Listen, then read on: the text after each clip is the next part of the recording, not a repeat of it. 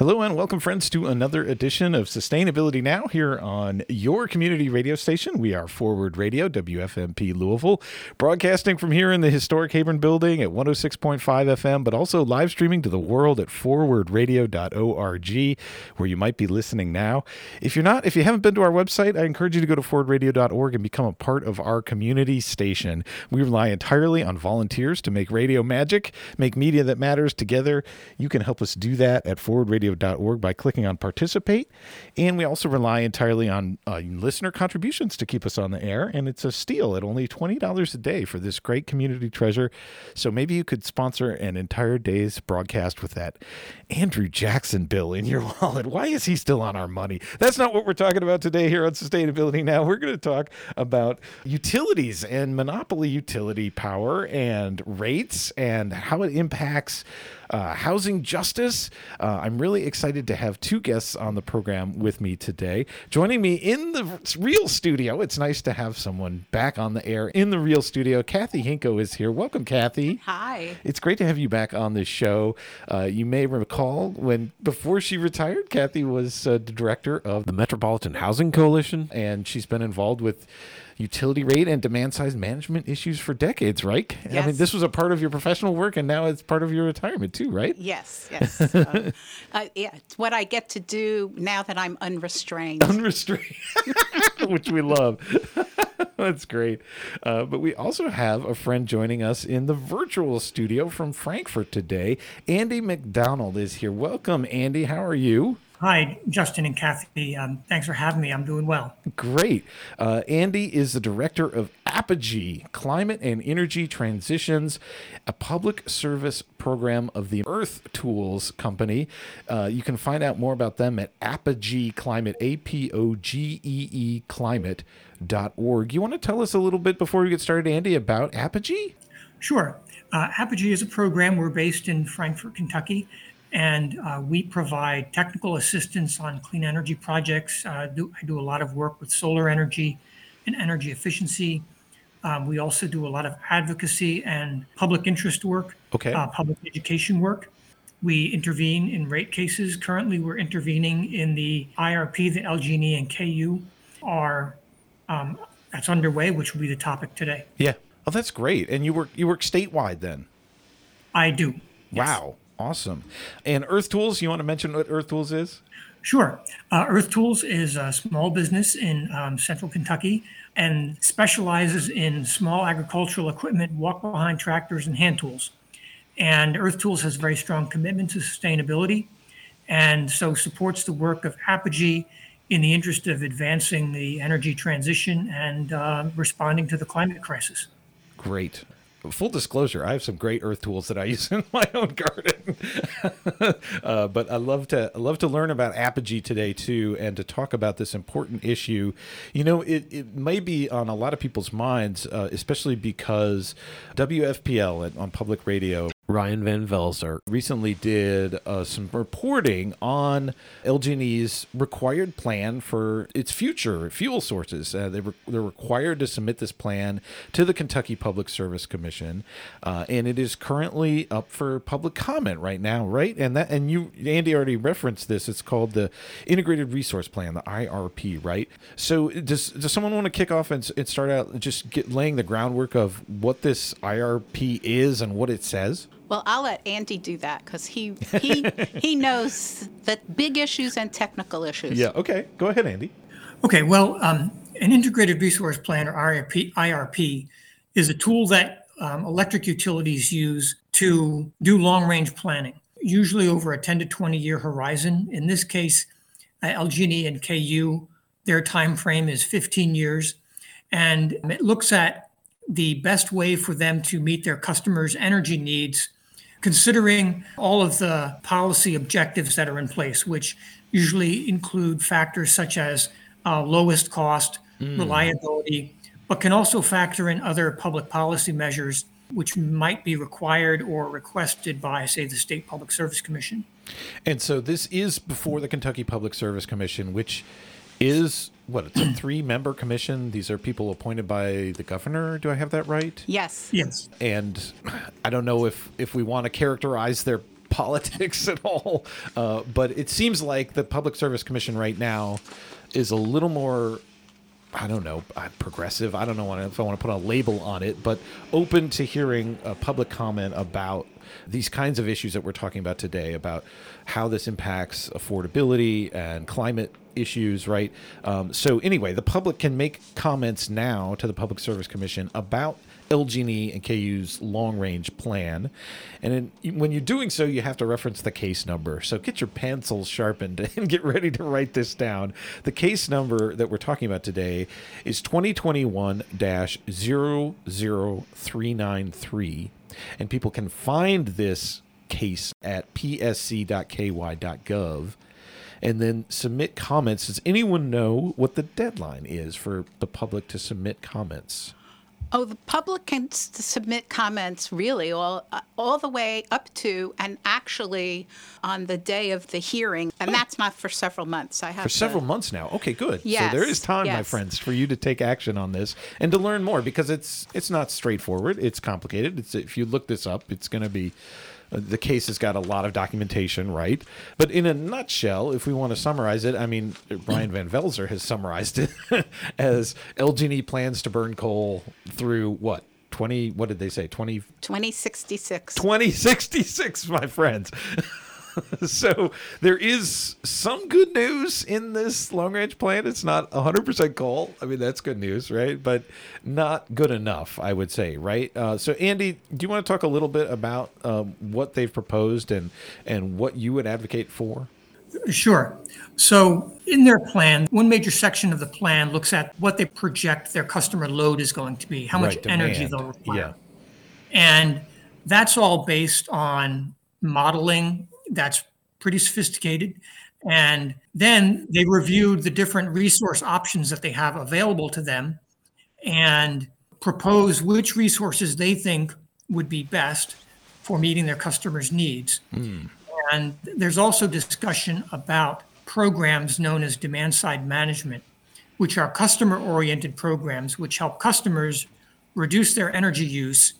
And those kinds of programs can be very beneficial to customers who are participating. I used to participate as a homeowner in that myself, and then these programs got cut, right?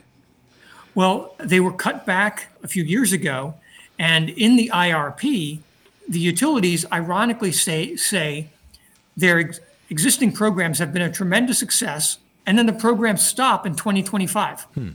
And they show no additional energy savings from DSM programs after 2025. Wow. Meanwhile, on the resource side, they project the retirement of several coal-generating power plants, but by no means all of their coal power plants.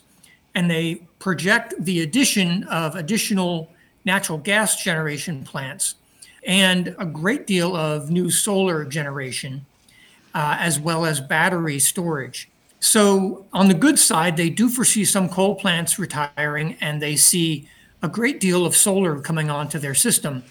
But they also see a great deal of new natural gas coming on the system.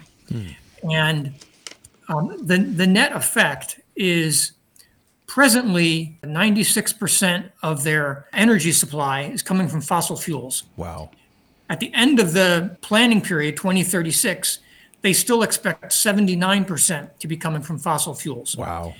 And that stands in contrast with their parent company, which is PP&L. That's a larger multinational corporation. They have a target of being net zero by 2050 and reducing their carbon emissions 80% by 2040. So how their parent company is going to meet their own ambitious emission reductions while LG&E KU are having much more modest reductions, I don't know how they're reconciling that. Yeah, and how are they even justifying that, given the costs of even burning fossil fuels today? It's not even cost competitive, especially if you start internalizing some of the costs that have been externalized, the pollution, basically. Kathy, this kind of a plan just is not really seriously addressing the climate crisis, right? Yes, and I have not been, I mean, obviously I care about the environment. I focused on fair and affordable housing. But this environmental justice issue has made it a fair and affordable housing issue. And I'll say, in this integrated resource plan, they don't even include the expansion of gas because it's going to go to Bullitt County. Right. And destroy part of a forest if they have their way doing that. That's not even in here.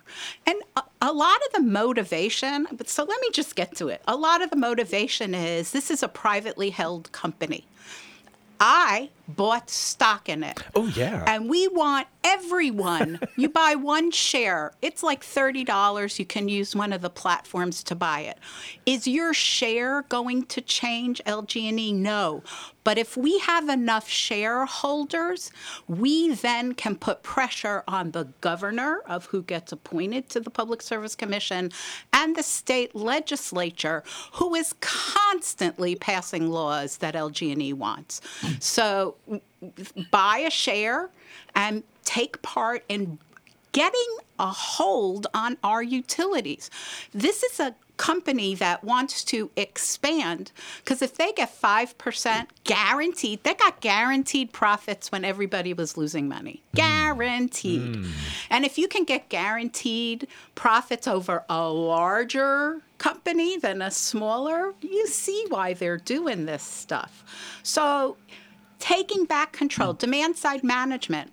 Demand-side management is paid for by the ratepayers. The ratepayers are us, the consumers. But LG&E has kept a grip on what demand-side management programs they want. It's our money, and they decide what they're going to do, what they're not going to do, what they're cutting back on. All of that, they're supposed to listen to us, but we've let them just roll over us and not. For instance, and Andy was the one who really revealed this to me, there's no reason in a demand-side management program that we can't test out why we couldn't have rooftop solar be supported through demand-side management. Right. But LG&E doesn't want that. Why? That would be less energy that they would have to produce, except in times when there's an odd demand or a catastrophe. Yeah, Sorry, I know I'm going on and on. No, this is good. But take control of our utilities. It's our utilities, and they're a monopoly, and they have their interests at heart.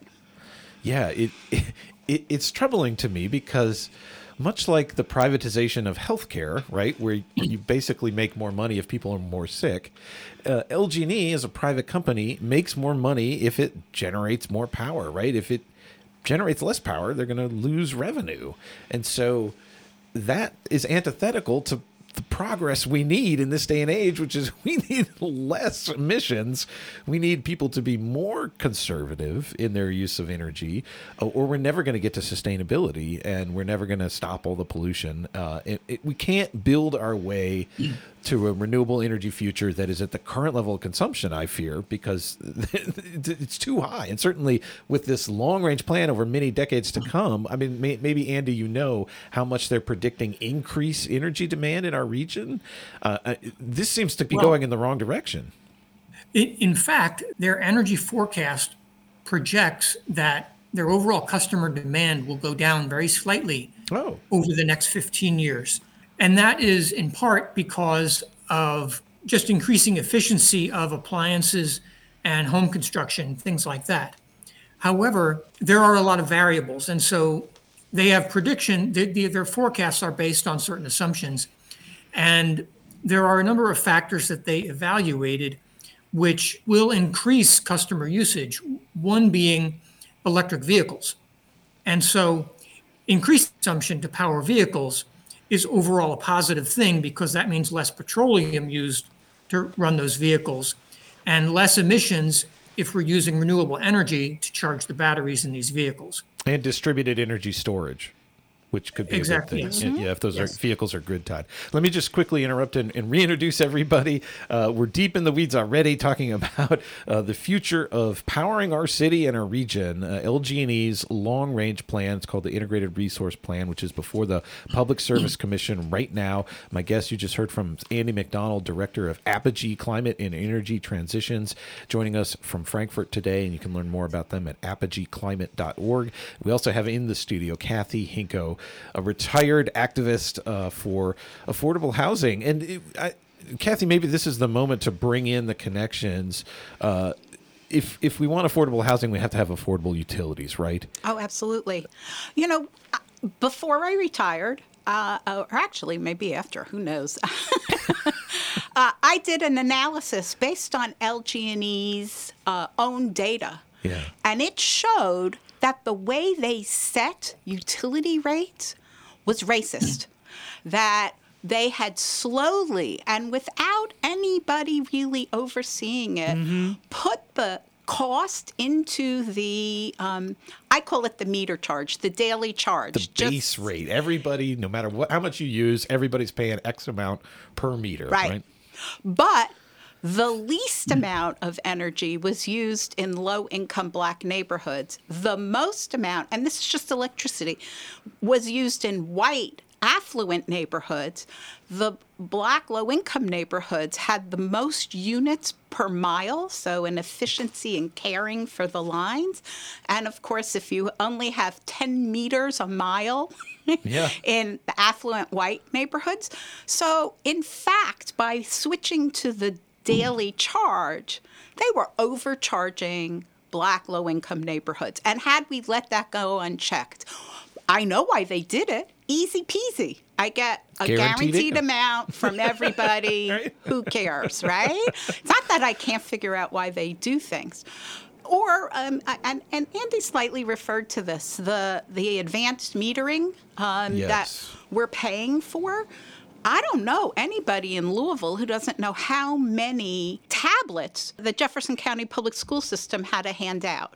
So to say to people, oh, everyone's going to know exactly what they're using and make changes because of that, and as Andy alluded to, the biggest change in your usage is because your refrigerator is more efficient, not because you turned off, or the light bulb you use, not because you turned off the lights. Yeah. So, you know, it just is very frustrating to let them run roughshod over us. And maybe, Andy, you know, is there anything about rates in this integrated resource plan, or is it just about fuel sources? This plan does not address rates. Okay. It's about fuel, what the fuel sources will be, and it discusses their rationale for how they came up with the plan. But I suppose it ties to rates in a sense that they're arguing that this is the most economically rational plan, right? And so it'll help keep rates down? Yes. I mean, one of the criteria that they claim is that this is the least cost approach for their customers. And we just concluded a rate case. Prior to the start of this IRP, I was involved with a group known as the Joint Interveners that intervened in KU LG&E's rate case, which resulted in a change to their rates. So the conclusion of the IRP will not result in a change in customers' rates necessarily, but it gives a sense of what direction the utility is going. Just saying, for electricity, you have two components. You have the daily basic charge and you have the per kilowatt hour charge. And what doesn't go in one goes in the other. You also have three categories of users: industrial, business, and residential. And they all get charged a different rate. So being alert and advocating can help keep your rates low. But yes, the IRP, it will affect rates, but it doesn't directly deal with rates. And Andy is so meticulous in being correct I hope people listening are getting the idea that, oh my God, we're still going to be burning fossil fuel 80% of our, what a horror show. Why aren't we doing more solar? Why aren't we doing, alternate power? Why isn't that aggressively in there? Why isn't the prediction on electric cars more sound in its consideration? So underneath his very calm and precise exterior, Andy is actually saying, golly, I don't want to put words in your mouth, Andy. Hair on fire over here.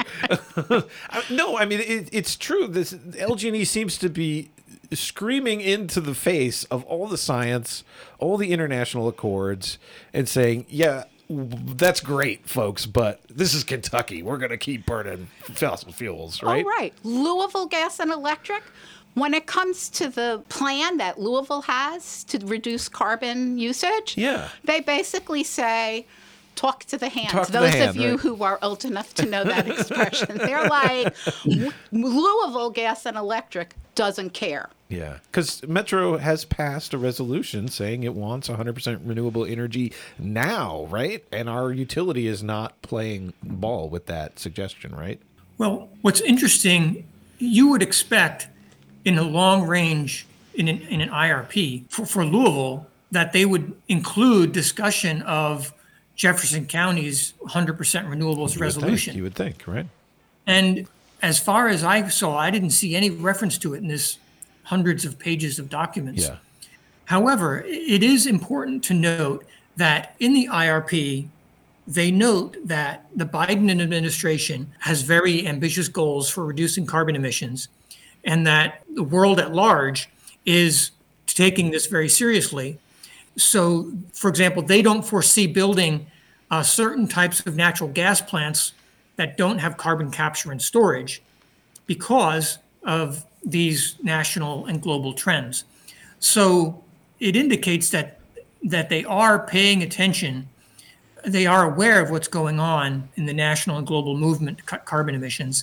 However, it's not affecting their planning nearly enough. And now is the time when we should be investing in a new way forward, right? Like, it's so crazy to me that we're just going to drag our heels here in Louisville and in Kentucky to be the very last ones in the nation burning fossil fuel when we have an abundance of renewable solutions all around us, right? And maybe we should start focusing on what we as citizens who care about sustainability would much rather see in our IRP to help inform this public comment period, right? So let's talk about that. What would you all say should be in the integrated resource plan instead of what LG&E has proposed? Well, I'll let Andy answer that, but I want to say up front, you do not have to write a long and detailed comment. You can just say, the IRP stinks. If that's all you want to say. It smells a lot like methane. And you would send it, case number 2021-00393, and you send it to the Public Service Commission. P as in Public Service Commission, PSC.comment, COMMENT, at ky.gov. You need to put in your full name and place of residence.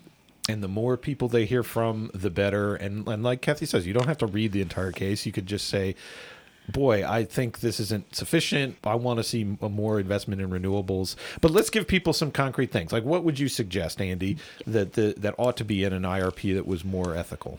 Well, I would say a broad commitment to rapidly reducing carbon emissions in line with the Paris Agreement. LG&E certainly would be justified in making their plan consistent with Metro government's 100% renewables resolution, because that is a very clear expression of their customers' desires. Right. Shutting down their fossil fuel generation consistent with those emission reduction goals and replacing them with clean energy, and developing distributed energy resources, which includes energy efficiency and demand-side management programs and rooftop solar, so that the benefits of this transition get shared to the maximum with their customers. The changes that are underway in the energy system provide enormous opportunities for cost savings and improved efficiency for the individual customers. And the utility is in the perfect position to bring those benefits to their customers. And so we can improve the economic well-being and reduce poverty. That's what that means, reduce poverty among the utilities customers in our communities by really substantially investing in energy efficiency programs and distributed energy programs. And that's what this IRP could be forecasting and could be laying the groundwork for developing. And that would reduce the energy burden on lower income communities and lower income families. And it would share the economic benefits much more widely. And can I say, when you write your comment, especially if it contains the details that Andy has given you, send it to your state legislators. Send it to your council members to say, why are we... The city has intervened as well. Oh, yes, that's right. City They've has intervened in this as case. well. But send it to people who, they aren't the decision makers, but they have a lot of power over what LG&E does. Yeah. So, let other people know. If we want, we should ask for a public comment meeting in Louisville, a virtual one, where everyone can talk. There is an opportunity to talk right before the actual case is heard, and no date has been set for that. I see, okay. But that would be at 9 a.m. I don't see why we can't have an evening virtual public comment meeting here in Louisville on something so important to our future. They're not going to update this plan for 3 years, which will turn into 4 by the time it's passed. We don't have that time to spare. Yeah. So let me understand the public process here. So if the Public Service Commission was flooded with negative comments about LG&E's plans, could they then reject these plans, make them go back to the drawing board and submit something new that incorporated the public comment? Is that how it works, Andy? The plan gets reviewed by the commission. The commission gives comments. I believe they approve the plan in the end or not. But it's not binding in the way the rate case is. I see. Okay. It sets a direction for the utility. Yeah. But then after the plan is finished, within the 15-year IRP plan, there's sort of a shorter term action plan. So if they say we're going to build a natural gas plant or a solar plant in the short term, they're going to start working on that. Yeah. So if the commission gives a thumbs up to that kind of stuff, then those projects, specific projects, will come before the commission and require the commission's approval in specific. Okay.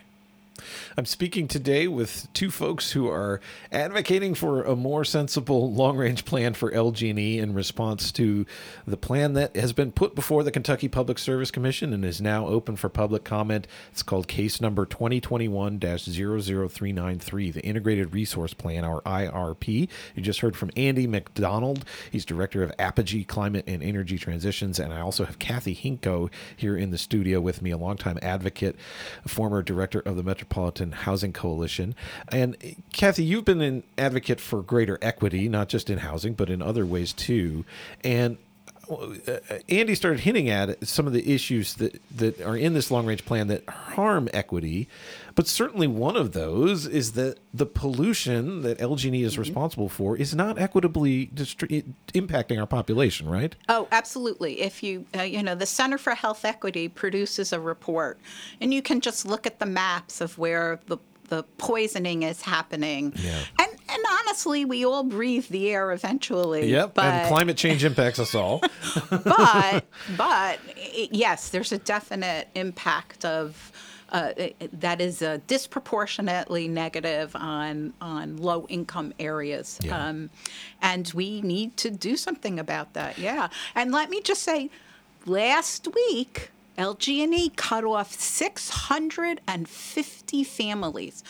I don't know how many kids that is who would be in the dark and in the cold, but we need a Bill of Rights for consumers. We need to organize about how our demand side management should be spent, because that is ratepayer money. And we need to let the Public Service Commission and our state legislators and our council members know that we're organizing and that we want more control over the direction of things. I'm so glad you brought up that shutting off of power for 650 families. Now, that is something that under federal regulations during the pandemic was not allowed, right? And is that sunsetted, that rule? Is that what's happened? Oh, yes, that rule is sunsetted. There is still money. I would not want to discourage anybody from seeking assistance in paying their utility bill. There is still money available. So please, the LAHEAP program is still operating. And there's a program for water bills too, by the way, right? Yes, and the interesting thing is we own the water company. Yes, that's a publicly owned And so the water company is loath to shut people off. Yeah.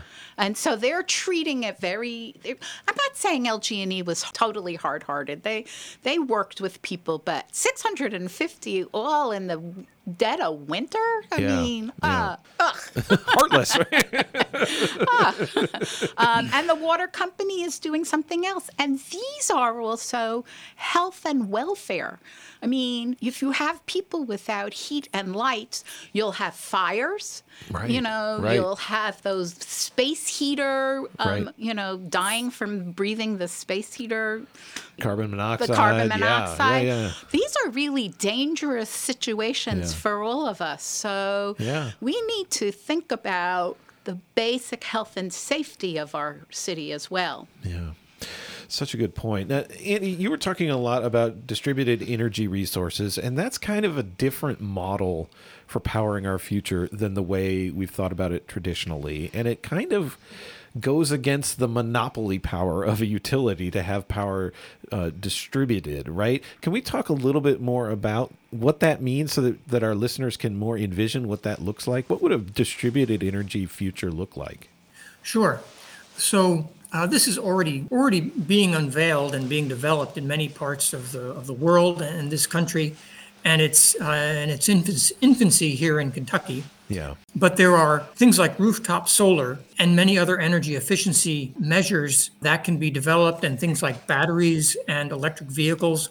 What we're discovering is that the electric grid, the traditional model is to have centralized power plants that send the power out to the customer, and the customer is just a recipient. Under a more distributed energy model, many or all customers can become producers as well as consumers of energy, and producers of services to the power grid. So, for example, it's very costly for the utility when in the summertime, in the afternoons, when everyone's consuming energy and the grid is operating at its peak. And that's when they have to turn on their most expensive generators. Well, if some customers have controls on their air conditioners and water heaters so that they turn them off so the utility doesn't have to turn on its most expensive generators, that's good for the utility and it's good for all their customers. Yeah. So we're moving in the direction of a power grid that enables many customers to participate in producing energy and providing services to one another. And there's been a great deal of research into the many values that a distributed grid provides to all of the customers on the grid. And in the recent rate case for LG&E KU, we argued very strongly for the value of these distributed resources. And the utilities have tended to argue against those values. But the commission actually pretty strongly sided with our point of view and acknowledged that there are a lot of values that distributed resources provide to the utility and to the customers. And so the utility and the Public Service Commission have tremendous influence over how these distributed resources develop as to whether they are incentivized and encouraged or suppressed. Mm-hmm. And if they're encouraged, I believe that they would provide enormous benefits to the general customers. And unfortunately, we've seen LG&E try and leverage state legislature to try and resist things like net metering, right? And make it less economically feasible for people with rooftop solar to be able to afford that investment, because basically you're getting less return on your investment, right? So I think their main concern is maintaining this monopoly more than anything else, right? Sure. I mean, Louisville had the ETAP program trying to make rooftop solar less of a payoff. Was basically thumbing their nose at Louisville, which is what they do over and over. And the Public Service Commission, I hope, will change how they do demand-side management. They are using the way that they assess a demand-side management program isn't in the law, isn't in the regulation. It's from a case in 1997, a 25-year-old case. Wow. Like nothing has changed in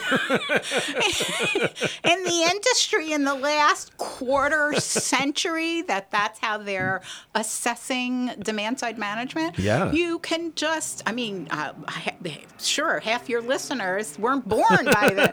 I mean, it's absurd that they're using these archaic measurements when we are facing a global disaster.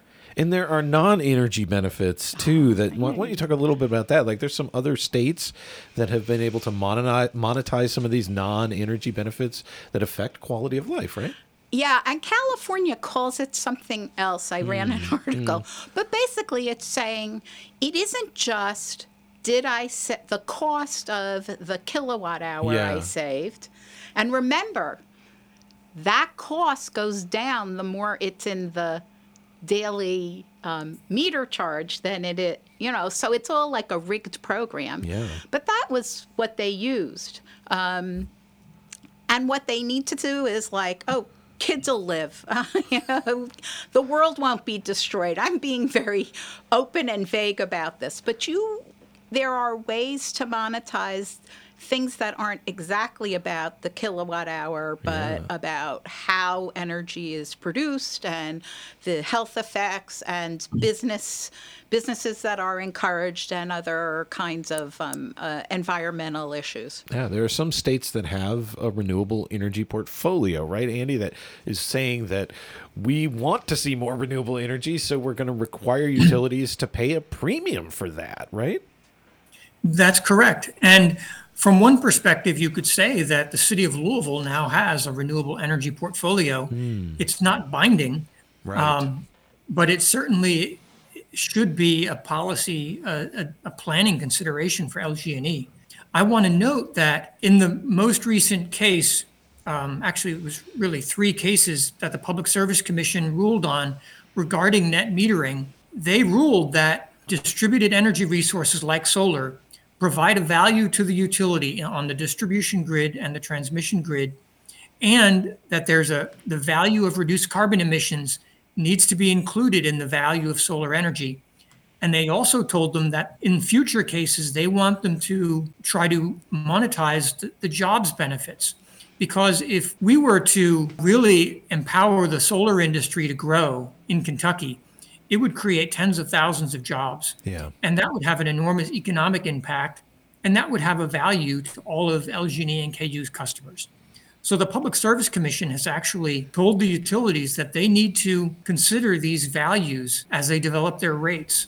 I want to mention something very important before we finish. Yes, please. Which is just on Friday, a bill was filed in the legislature, House Bill 341, which would weaken the Public Service Commission's ability to regulate the utilities.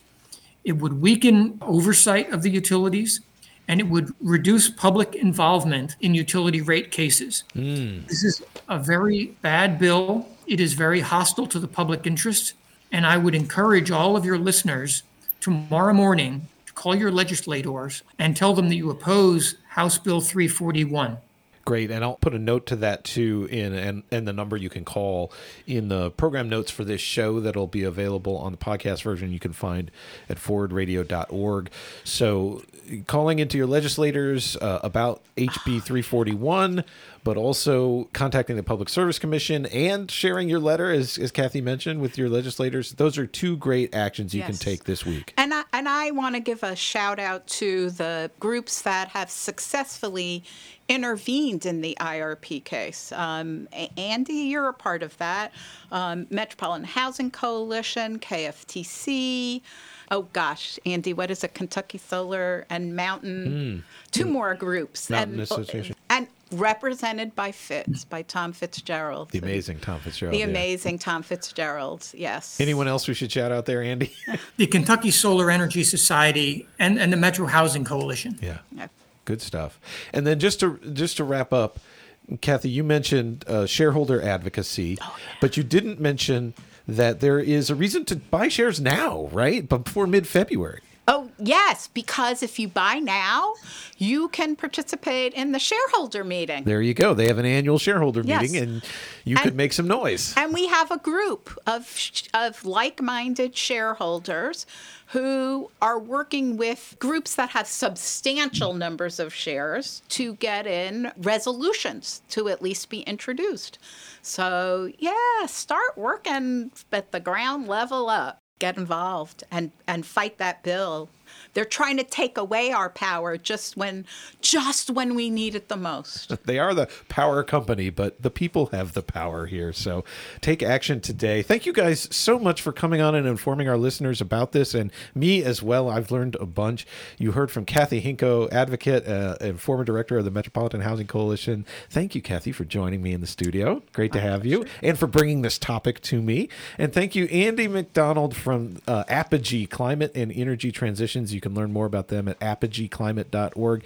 Andy, thanks for all your good work. You're very welcome. Thank you for having me on the program. Wonderful. Stay tuned, everybody. Coming up in just a second, your community action calendar with all kinds of ways for you to get engaged in sustainability this week. So stay tuned, my friends.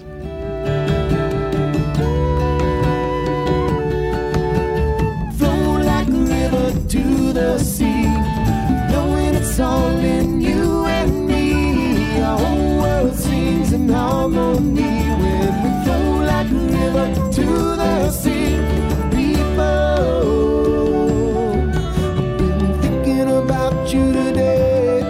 Do you remember the times used to go to the field and play, running strong and free through the wind and trees, with little to stand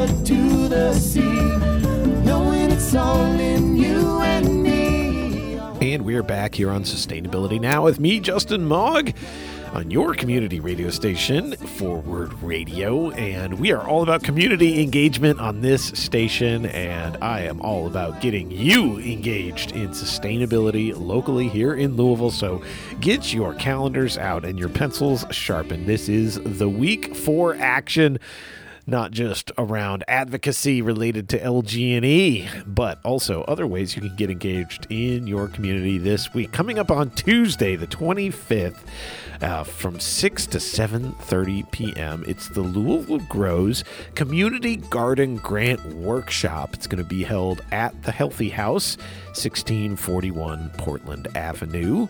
The Community Garden Grant Workshops for 2022 will be held on two separate sessions, both this Tuesday the 25th at 6 and also Saturday, February 5th at 10 a.m., both at the Healthy House.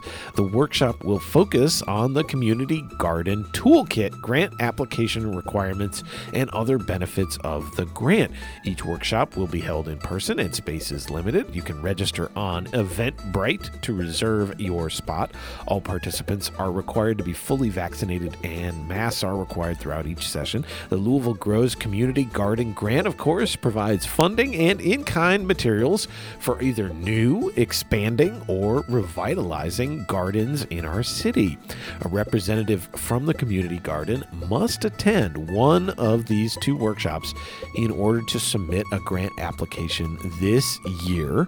For more information and to register for your free ticket, go to tinyurl.com/LG for Louisville Grows Garden Workshop 22. tinyurl.com/LG Garden Workshop 22. If you have any questions, you can always contact Lisa, programs@louisvillegrows.org, or give Lisa a call at 502-905-4342. This could be your year to help start a new community garden or revitalize one that's already out in our community, or expand one that just needs a little more room and a little bit of money to do it. Louisville Grows is here to help, and if you want to get one of those garden grants, you got to come to one of these two workshops, either Tuesday, January 25th, 6 to 7:30, or Saturday, February 5th, from 10 a.m. to 11:30 a.m. at the Healthy House, 1641 Portland Avenue. Also, speaking of Louisville Grows, they are going to need some help this week going through the Shawnee neighborhood and doing some tree canvassing. That's going door to door and trying to find homeowners who are interested in having a tree planted on their property. Louisville Grows plants trees on private property so that those homeowners, those tree recipients, will take care of the trees and want them there. And they are looking for volunteer help to go door to door. Shifts are this Tuesday through Sunday from 3 to 5:30 p.m. on weekdays, or on Saturday and Sunday it'll be noon to 3 p.m. And the meetup location is the Shawnee Library at 3912 West Broadway. Louisville Grows is seeking these volunteers this week to help canvass the Shawnee neighborhood to identify potential tree recipients. If you want to get to know the Shawnee neighborhood better, this is a great way. Join Louisville Grows as we canvass the Shawnee neighborhood door to door looking for tree recipients. Canvassing is a great way to get to know your community and speak for the trees. Volunteers will be trained and paired with our expert canvassers to connect with neighbors in order to find homes for trees this coming spring, when they'll also need volunteers to help plant them. More on that later. Proof of vaccination and wearing a mask is required to volunteer to canvass. You can sign up to volunteer on signupgenius.com. Find the link for that at louisvillegrows.org.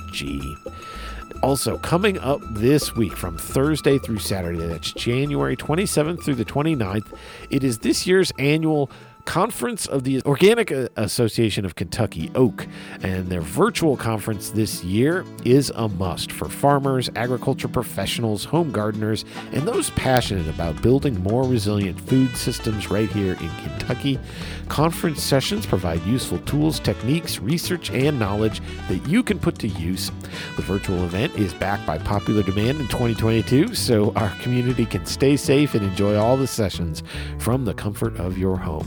The virtual conference offers a 3-day event with 1-hour sessions running from 11 a.m. to 5:30 p.m., live presentations, Q&A, and opportunities to connect with other participants. The event will include plenary keynotes, technical workshops, and panel discussions with national and regional farmers and researchers. Recordings will be available after the conference for those who register. The schedule coming up this Thursday, the 27th, the keynote will be on decolonization and indigenization, a foundation of regenerative agriculture. You'll also hear farmers, ranchers, and private forest landowners are part of the climate solution. There'll also be sessions on customers, climate, and circular economy based in agriculture, and a panel on farmland biodiversity and conservation. Then on Friday, the 28th, the keynote is on growing the organic movement, plus sessions on enjoying disease-free, pest-free crops, integrating poultry into vegetable production rotations, a panel on food safety and national organic program regulations, and then on Saturday, January 29th, it wraps up with a keynote on regenerating the diversity of life in soils, hope for farming, ranching, nutrition, environment, health, and climate. Also, sessions on exploring the integration of minerals, biology, and energy for plant health and pest resistance. A panel on life as an organic farmer, a decade of observation. And you can learn more and register for all of this at oak-ky.org. That's oak-ky.org for the Virtual Oak Conference, Organic Association of Kentucky, this Thursday through Saturday. Don't miss it. It's great. And coming up on Friday the 28th, the University of Louisville invites you to their either in-person in Ekstrom Library or virtual EcoReps Lunch and Learn workshops. They're the last Friday of every month from noon to 1 p.m. And this month, our guest will be from the Kentucky Youth Climate Strike. Join us for our monthly EcoReps workshops. I always feature locals making a difference in sustainability. And if you come in person, there's a free homemade vegetarian lunch. We'll kick off our spring series by highlighting the work of Kentucky Youth Climate Strike. It's a statewide movement of middle school, high school, and college-age students fighting for bold climate action across our state. They are defending our right to a safe, livable future with true liberation for everyone. Through direct actions, climate strikes, advocacy, and community building, they empower each other to take on the corrupt individuals and groups that have created the climate crisis and fail to act on it here in Kentucky. This spring, we're continuing our series of EcoReps workshops each month on last Fridays at noon. All are welcome. You can learn more. You don't need to register in advance, but you can find the link to join, and it's in Ekstrom Library Room 254 if you want to come in person at noon on Friday the 28th. You can learn more at louisville.edu/sustainability. Now, coming up this Saturday, the 29th, there's an opportunity to get out and plant some trees with the Metro Division of Community Forestry. In fact, they are having a volunteer tree planting leader training this Saturday, January 29th from 9 a.m. to noon. We'll also be repeating that volunteer tree planting leader training on Saturday, February 26th from 9 a.m. to noon. You can get certified to lead small teams of volunteers at future tree plantings. In this class, you'll learn all about the state of Louisville urban tree canopy, how to plant a tree, and how to lead volunteer groups on these planting days coming up. Register using the My Impact app, and you can find the link at bestparksever.com. Or contact former guest of this program, recent guest, Sarah Flarsheim-Tyler. You can contact her at Sarah, SARAH.FLARSHEIM at LouisvilleKY.gov, or call or text Sarah at 502-901-8191. And just to put it on your future radar, there are going to be downtown volunteer tree plantings with Metro Parks and the Division of Community Forestry on Sunday, February 6th from 1 to 4, Sunday the 20th of February, Sunday the 6th of March, and Sunday the 20th of March from 1 to 4. And you can also register for those at bestparksever.com. Also on Saturday, another great opportunity to volunteer to support the trees in our community, specifically those trees which produce free food for our community. Now, my friends, if you are the kind of person who cares about hunger and food justice, maybe you donate to our food pantries or you volunteer your time at a soup kitchen or something like that. Well, think about volunteering to help out our community orchards. Our community orchards need our love and they need our help. Nobody else is out there maintaining them, and you can help do that this winter with our Winter Orchard Care Workshops. They are continuing this Saturday, the 29th, out at the People's Garden, located right there at 44th and Bank Street, from 2 to 5 p.m. on Saturday, the 29th. Forward Radio's community partner, the Urban Agriculture Coalition, is seeking volunteers to help take care of our community orchards. Come learn some simple tricks for taking advantage of the dormancy period to improve the health and productivity of fruit trees. Winter is the perfect time for pruning orchard trees to reduce disease and increase fruit production. These are workshops, so please dress for the weather and be ready to work outdoors. You can learn from local experts on how to do low-maintenance orchard care organically. Tools are provided. The Urban Agriculture Coalition is a working group of the Food in Neighborhoods Community Coalition that supports grassroots efforts to build a just, healthy, and sustainable food system in Louisville. You can learn more about the Urban Ag Coalition at foodinneighborhoods.org/grow.